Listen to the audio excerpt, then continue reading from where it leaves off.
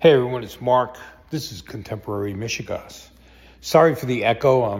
We just moved and we're moving into a new home, and I got the internet set up here, and this is where I'm doing the podcast. So it's a little noisy because the furniture is not in, so please forgive the echoing or whatever. I wanted to talk about something. I read an article this week off of Apple News about, it was called de-churchicizing. Basically, it was talking about the church losing people. And it was interesting because they really played on the Christians and the Episcopalians, and I couldn't understand if they were looking at the Catholic Church, the Episcopal Church, the Lutheran Church, whatever, because they didn't pick one church out. They just basically said they were basically all churches, but they kept saying Christian. Now, I'll tell you why I'm not opposed to that, but let me explain something. I was brought up Catholic. I am not a good Catholic. I'm a lapsed Catholic. But one day, a friend of mine got me to go to this church that was a born-again church, Christian church. And the pastor basically said that he wanted to know if I wanted to be baptized. And I said, well, I was baptized. And he goes, no, as a born-again Christian. I said, why? And he said, well, this will make you a Christian. I said, I am a Christian. So we sat down, he brought me to his office, and we got into this argument about, religion. And I'm not a scholar. And I don't know the Bible. Okay, I know I was baptized, I made my communion, and I went to church every Sunday with my grandmother, then my mom, my dad, if he was around, whatever. At some point in my life, I lapsed.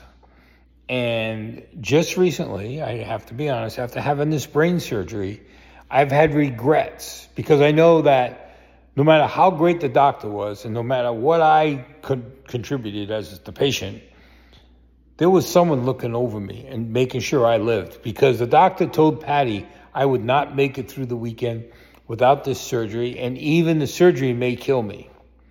It didn't. So there's someone watching over me. I know that. And there's been other instances where someone watched over me, including watching over me for 10 years while I was locked up. But I still have that, I can't get to the church on time. I'm always worried about lightning bolt hitting it and blowing it up.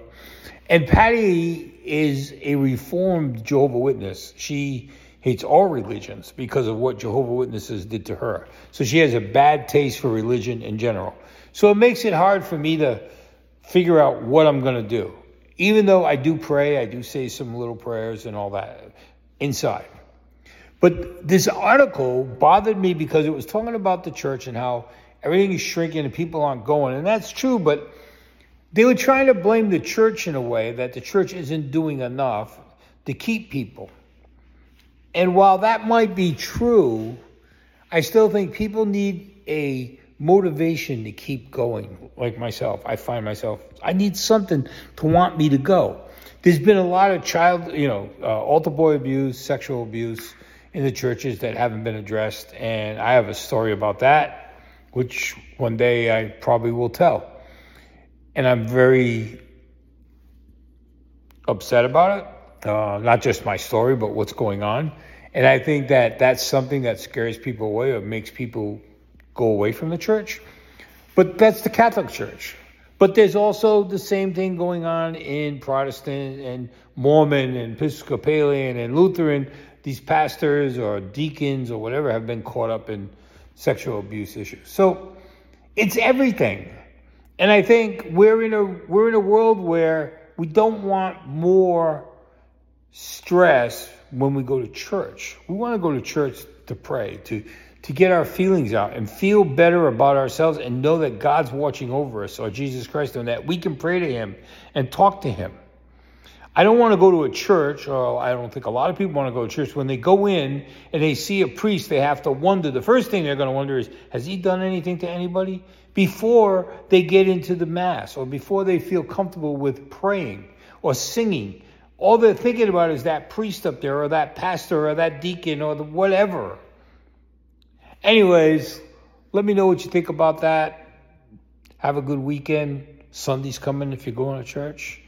I'm Mark Wahlberg, who I knew back in the day, and his brother Donnie. They're all very religious, and he's always online about praying up, and he believes it, and so does the guys from U2, Bono, and those guys there. They're all very Catholic. I give these Catholics credit because they don't hide from it. They're not ashamed to say they're Catholic. And Mark Wahlberg just did an interview about that. And I give him a lot of credit. He's come a long way. And I knew him when he was a kid and crazy. And Donnie was the control of everything. Anyways, look, I'm sorry I'm rambling. You guys have a great weekend. This is Contemporary Michigas. Think about what I said. Let me know. And talk to you next week.